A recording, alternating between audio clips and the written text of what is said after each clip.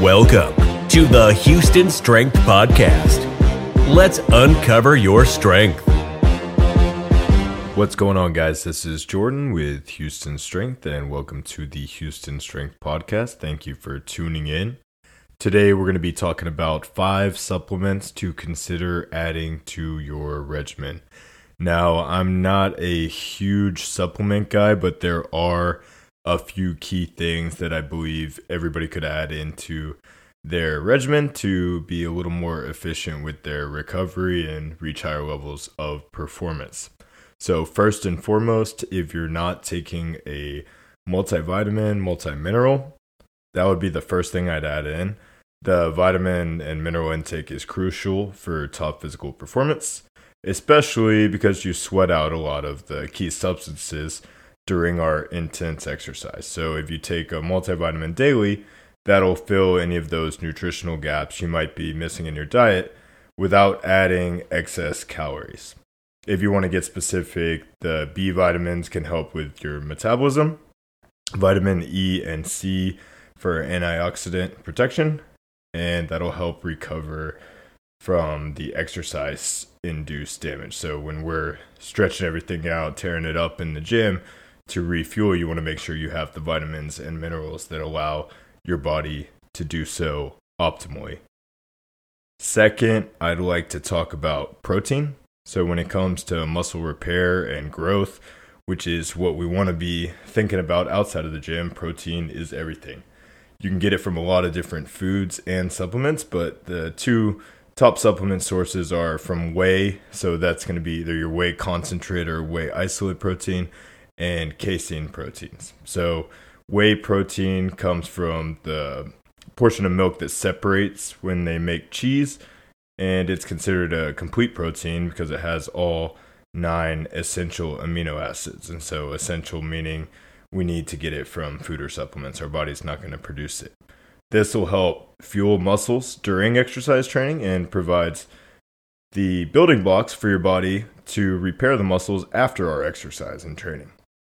So like whey protein, casein also has all 9 essential amino acids, but it is a slower digesting protein.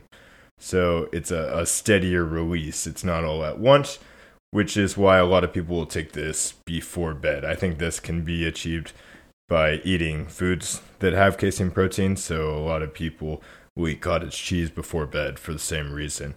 But something to consider if you're not doing the cottage cheese before bed, or if you have some holes in your diet, again, you want to fill with supplementation. I think a whey isolate for most people is going to be the best option for protein. Unless you're really trying to put size on, you could get away with doing the concentrate.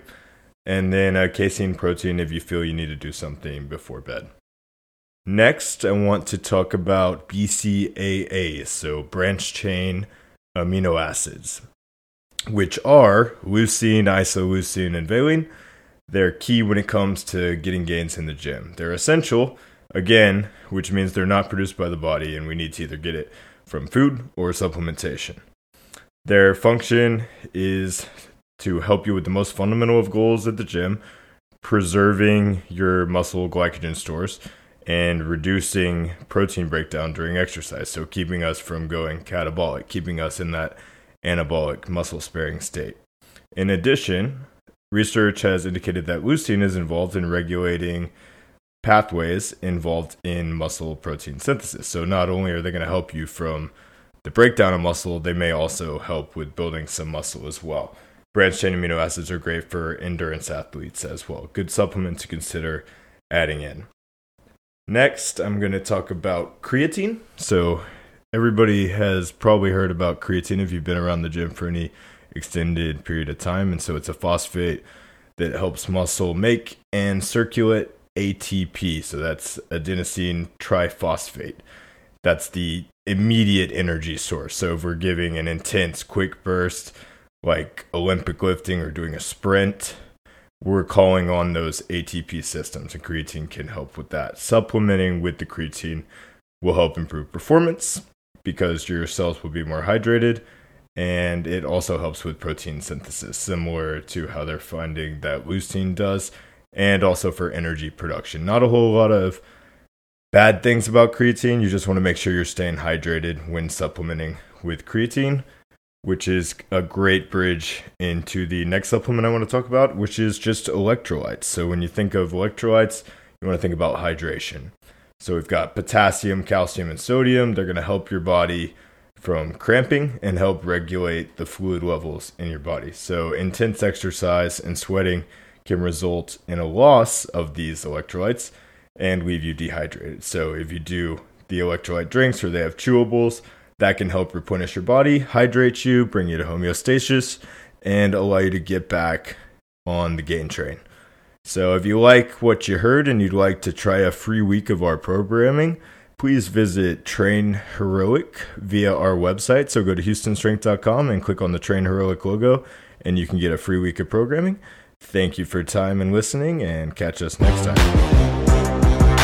Thanks for listening. Subscribe to catch the next episode of the Houston Strength Podcast and uncover your strength.